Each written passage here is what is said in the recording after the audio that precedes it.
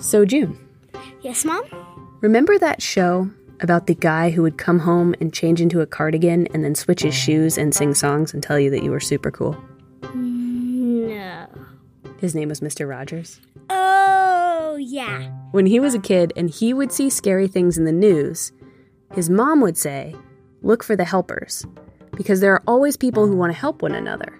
And that would make Mr. Rogers feel better because it meant that even when the world is scary, there will always be people out there who are trying to make it better and less scary.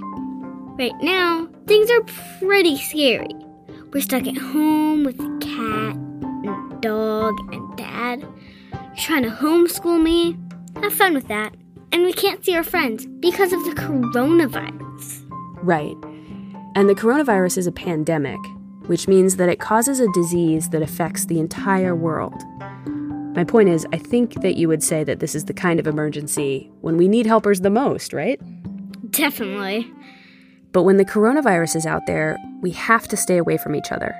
Helping in the ways that we've helped before can be really dangerous.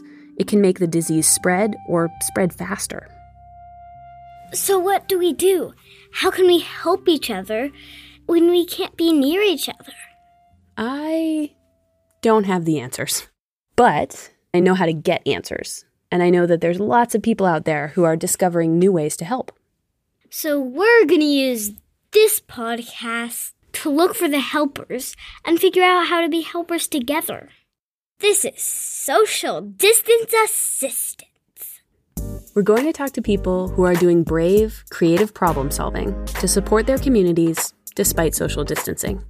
We're going to bring you 2 episodes each week. First, stories about who is helping and how you can become a helper yourself.